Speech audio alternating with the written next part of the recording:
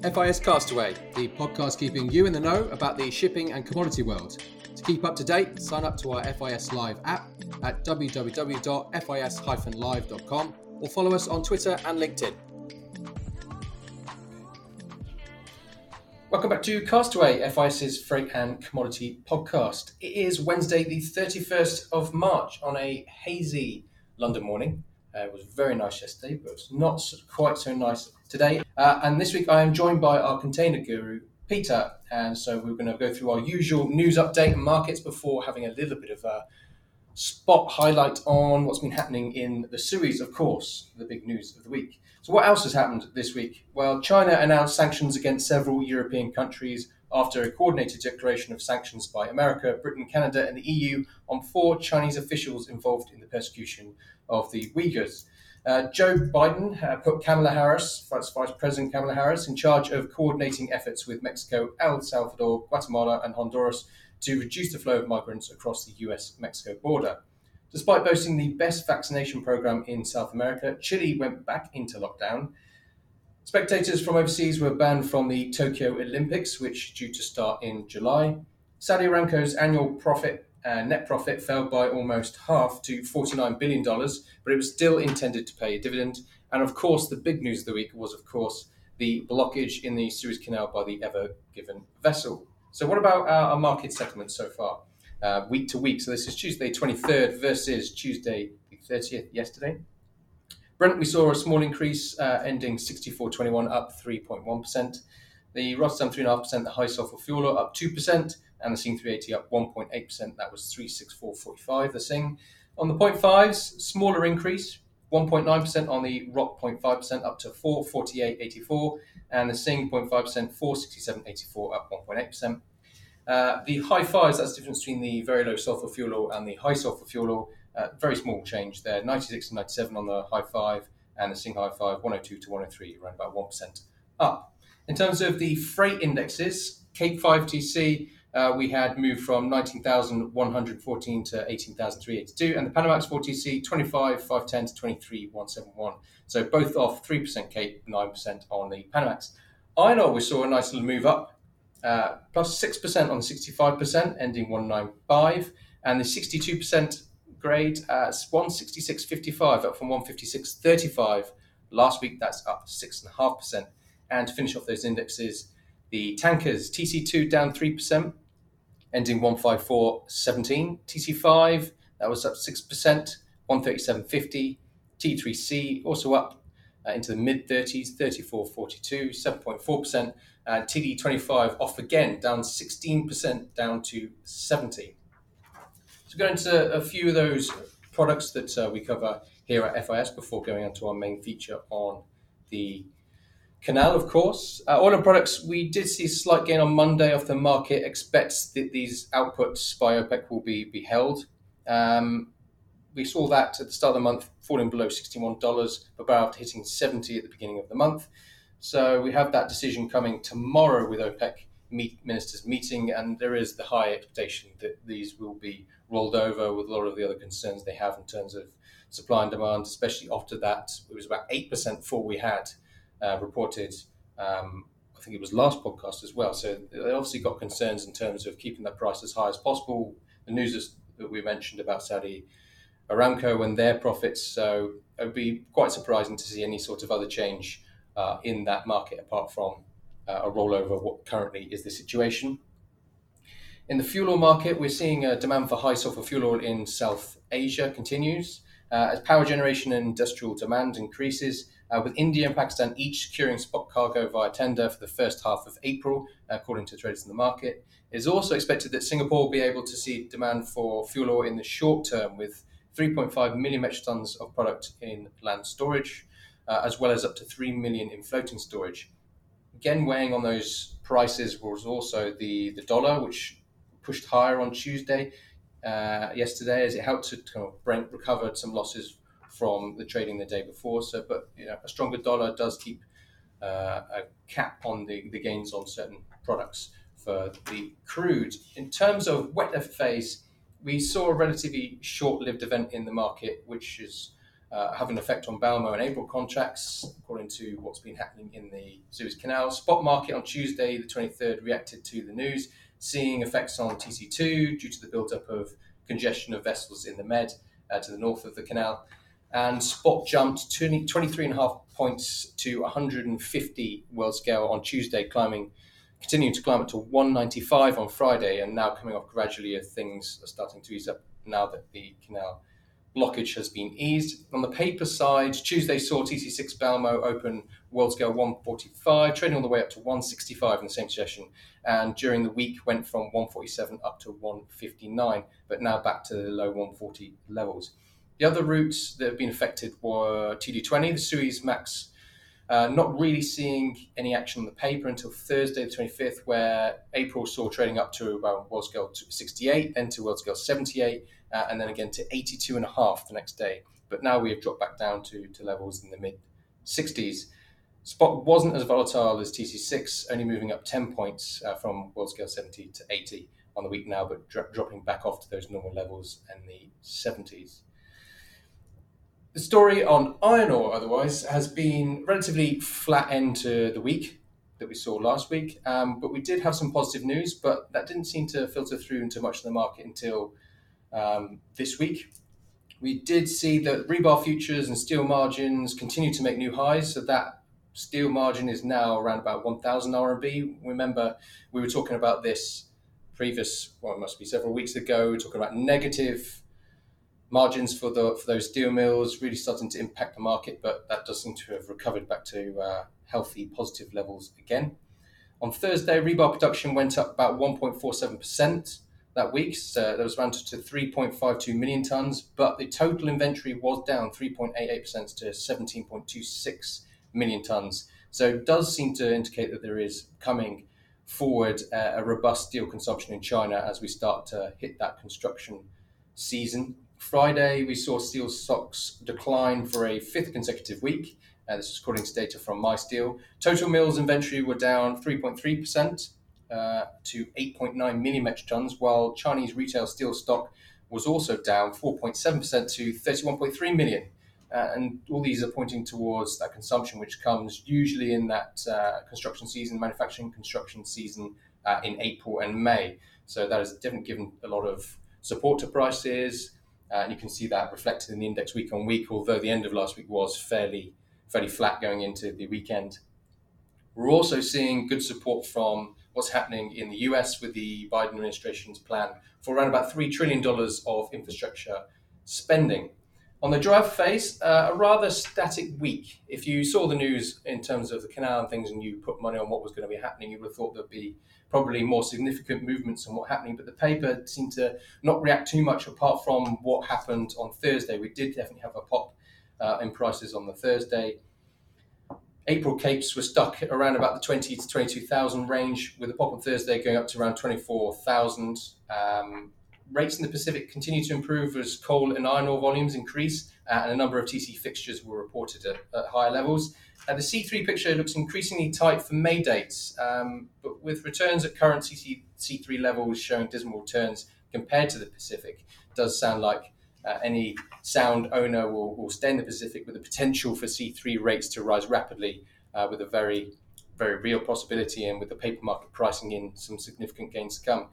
Monday early trading on prompt capes was very erratic due to all these news that we're having in the canal, and that was kind of a picture of what was happening in the dry markets generally. Quite erratic trading, but if you look week to week, there's not a huge amount of change compared to some of the ones that we've been having in recent weeks on the market. So relatively quiet, even though in many markets that kind of percent movement would definitely start to have a lot of interest from people. On the Panamaxes, it was somewhat similar. The April contract was up to 26,250 before falling back to 20,750 by the end of the week. And after the rate rise in the Suez Canal, we had that similar pop on Thursday on things as well. So some things happening on the market, a lot of erratic trading. There's definitely been an increase in volume trading this morning after a somewhat muted end to last week. So definitely something to watch out now that the blockage has been cleared and we move into what could be an interesting time for Pacific rates increasing into May. On the fertilizers, we've been hovering going into Q2, but we have seen an incredible movement on Q1 if you've been watching fertilizer prices over the start of this year. Values across the global urea complex are starting to soften now as we go into the new quarter after seeing their prices at the highest level in over 4 years. The most recent India tender was concluded last week, with sellers committing to 1.33 million tonnes to RCF at around about $380 per metric tonne. The majority of these tonnes were rumoured to be coming from China, around about 900,000, which was a bearish sign to some, given the trade that we're giving, that there are marginal producers in the market and that this would make tonnes more available in other FOB markets. However, there are fresh rumours that the market this week, that RCF will only take around 850,000 tonnes, which is a lot lower than the 1.3 million tonnes that they were expecting to have to absorb. There seems to be growing concern over how much supply will be available going forward, and most traders are expecting some backwardation in the market going into Q2, Q3. However, they're still bullish, at least in the US market, citing a larger than expected demand due to higher grain prices.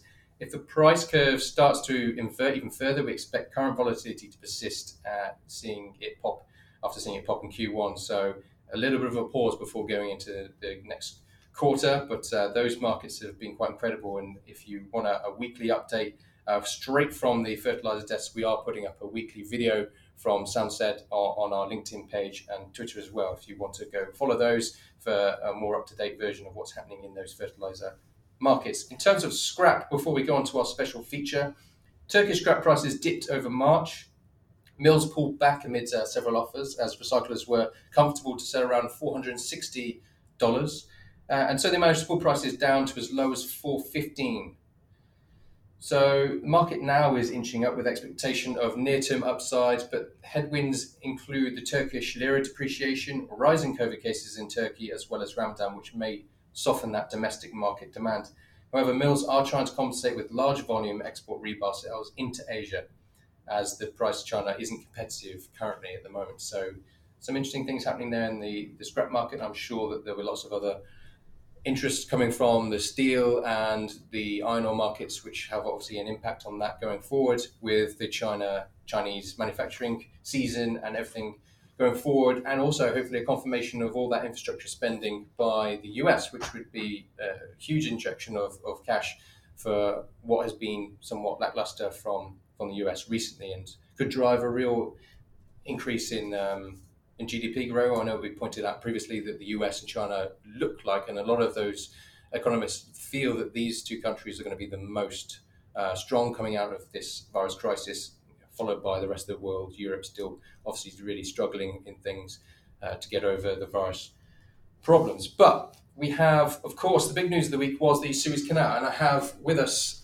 Peter Stallion, who's our container FFA guru, who's going to be talking through, I guess, the news which everyone was talking about. Everyone seemed to stop and stare at what was been happening in the week. Thank you very much, Chris. Yeah, you're right, and obviously it's been one of the few times this year where container freight has all of a sudden hit the headlines everywhere. Obviously, many in the market will have seen what happened throughout 2020 in terms of supply and demand, a real capacity crisis on sea freight, tonnage being booked out at really, really high time charter rates, not seen for 10 years. We speak to some of the owners saying, well, we have colleagues that we employ that weren't in the company to actually see how they deal with these high prices. In terms of the Suez itself, I mean, obviously attracting a lot of media attention, but really the atmosphere in the market has been very much similar to some of the other markets, sort of a wait and see how we deal with the tail end of the crisis. The issue has always been that so about 50% of the canal's traffic is container tonnage. And we all know, so that's about $9.6 billion a day, $400 million an hour. 12% of global sea trade goes through the canal. A lot of doomsaying. If the Ever Given ship was to stay stuck in the canal, what would happen? People transiting via the Cape of Good Hope with the rising fuel costs, which, as we saw a little bump in the fuel futures price, and then that settled back down, and now we're back on a sort of a bullish trajectory. But really, the key issue that's starting to develop now, we've had a few things announced by some of the carriers over the past 2 days, is what this will do to rates in 2 or 3 weeks' time. Because we know, so it's about a 30-day transit from Asia to Europe on a standard container vessel. It depends on on what the routes are and everything, but that's around the general assessment.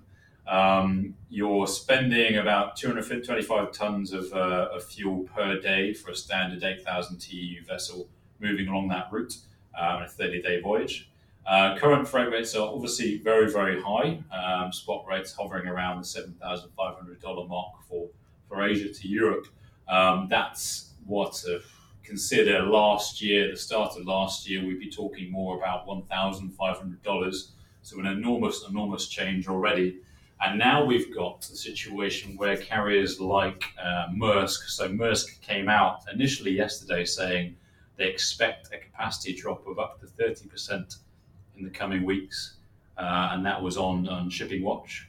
And today saying through Seatrade Maritime, reported by them, they are suspending their Maersk spot and short-term contract bookings, which is going to have potentially quite enormous impacts in terms of the demand for capacity with the other carriers, because quite a bit of business will inevitably end up on spot, even if there are long-term contracts in place, because people don't know what volumes they'll move. We've already had situations where low mid-value shippers are not shipping cargo at all because they cannot afford the rates that are at current levels, which has never really happened since 2008, really, when the prices were shooting up then. So capacity already at a maximum. Suez Canal has been resolved, but you've got a two-week delay essentially in all of the equipment, all the congestion that already exists in the market. And you're also starting to see sea air freight conversions, because if you delay a cargo 2 weeks, all of a sudden everything else becomes a lot more urgent. So a knock-on impact there as well.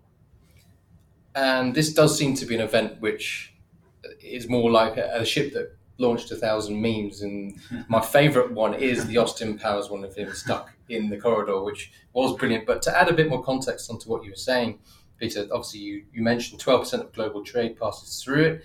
The canal was opened in 1869, and that voyage around the Cape of Good Hope, because you can't get through the canal, saves some 8,900 kilometres, or for those who don't know, kilometres, 5,500 miles, or travelling at 24 knots about 8 days in terms of that. So it is a significant change which has happened, and that is something which is going to have a knock-on effect. She's talking about the problems of going forward, and this has not been a year or even longer than that in terms of container freight. We've had lots of other problems happening in the container freight market, which has seen things, rates rise. We saw ones with people in terms of Brexit with rates quadrupling for boxes, and that's something which is adding even more pressure with these problems now. Yeah, and I think it's important to note, although the market is inevitably bullish because of this incident, at least in the short term, and what Maersk is saying in terms of stopping their fresh spot bookings, it's still very uncertain. You've got a relatively quickly rising fuel price. We have counterparties interested in correlating the container freight rate with fuel demand. Container liners are one of the biggest consumers, if not the biggest consumer of fuel out of places like Singapore and Rotterdam.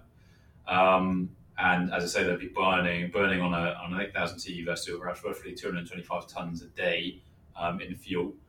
And the higher the prices, in theory, the more demand you'll see in the fuel market, and it becomes less significant. Last year, fuel will be about 50% of cost, up to 50% of cost. This year, around 10% of cost will be in fuel. A lot of this is passed on to the consumer anyway in the liner market through bunker adjustment factors. And really, that uncertainty clashes with more uncertainty with something like a 15% increase in new shipbuilding orders for the liner market since the start of the year. So that tonnage hits the water around 2022-23. So even further out, you start having a sense of, well, is there going to be another overcapacity crisis in 2 years' time? What's going to happen there? How long can we maintain these rates? The physical contract market on the Asia-Europe route we know about is landing around the $4,000, $5,000 range, which is roughly where we're pricing also on the FFA further out. So the markets are pretty tied together with the physical transactions, which is really, really good to see. But then there's still enormous amounts of uncertainty. There are also a sense, and this is very anecdotal, most of the market will run on something called a named account contract, essentially a fixed price for a fixed customer. And generally speaking, these contracts have had a poor record in terms of maintenance of that fixed price. And now we've got again, well, in Q2, will these named account contracts be broken again? Because the liner is obviously forced to deal with equipment imbalances, forced to deal with circumstantial costs to fulfill a schedule for a customer. So what will that do to how well a liner can fulfill on a contract? And then we again have more people pushed onto the spot rate. So you're dealing with really quite persistent, systematic issues in the market, but everything is under a microscope over the past 16 months. And obviously this is an event which I don't think anyone could have predicted, and is just an illustration of what can happen in the market. And you've talked now about the blockage and the higher of rates, the problems that the market's had recently, and then looking forward to that order book, which then is a perpetual problem in the freight markets. They seem to be unable to kind of balance that with new builds. When the going gets good, let's order loads of them, and then they actually got the nose to spite their face going forward. Exactly, and I think you could fill a lake with the amount of black swans we've had over the past 16 months. I think that happens across most of the markets. They're all interlinked anyway, as we all know. We started talking about air freight. Now we have the container freight forward agreement product. And for those listening, it might be useful to note we are speaking about some advanced things like clearings for the contract and exchanges. So if you're a financial out there, or if you're looking to add liquidity to this market, we encourage that discussion now, because it's getting very interesting. And in terms of the container freight, how do we use these things? So uncertain events, completely out of the blue, like a Suez blockage, other events, the potential for rates to collapse in 2 years, and for owners going, actually, I want to lock in these rates. How would they be used to do that? So from a ship owner's perspective, we saw, at least until or since June last year, an 88% correlation between the 4,000 TEU time charter price and the main FBX01 China to North America West Coast head haul price. That means that if you're an owner and you want to secure a bit more certainty over your time charter rates, you can do so by hedging on the underlying box price. That hasn't really been possible against the old SCFI index up until this year. You might say that's because of container liner capacity management, which has been a thing, for 2020 was the main thing. You could say all these liners were all in the same situation when they first started in Q2 last year, and they all dealt with the same situation in the same way, because you naturally would do. If you park your capacity and then demand comes back, you're going to release your capacity in line with that demand. It makes sense. But then it just gets more and more uncertain. And certainly most of the counterparties we speak to, no way at all would they be able to predict this sort of event. The name of the game, as always, and it's really developing quite rapidly in the container market, is having a really flush and numerous contract stack, if you like, between your fixed price physical, your two-way commitment now, your index-linked contract, your FFA, and all of this works really well together. If you have a fixed price contract, that doesn't occlude you from the FFA market. That gives you a solid basis in which to trade the FFA, and that's been an exciting thing for us. Prospectively, the market's enormous. Everyone knows that. So the opportunity is there, and I think, given indexation has been around for such a long time in the container market now, everyone understands it, and it's very logical. It's more a question of how we go about it, how we develop it, and how people use it. Yeah, and it's something which has been very successful in the dry market and the tanker market as well. So something we can expand to the containers. But if anyone else wants to find any more about that and want some more information, then they can get hold of Peter S at freightinvestor.com. But again, thanks very much, Peter, for coming to talk to us about the event of the last 6 days, 6 or 7 days. Exactly. And for everyone listening, I hope you enjoyed our quick update on markets, and join us again next week.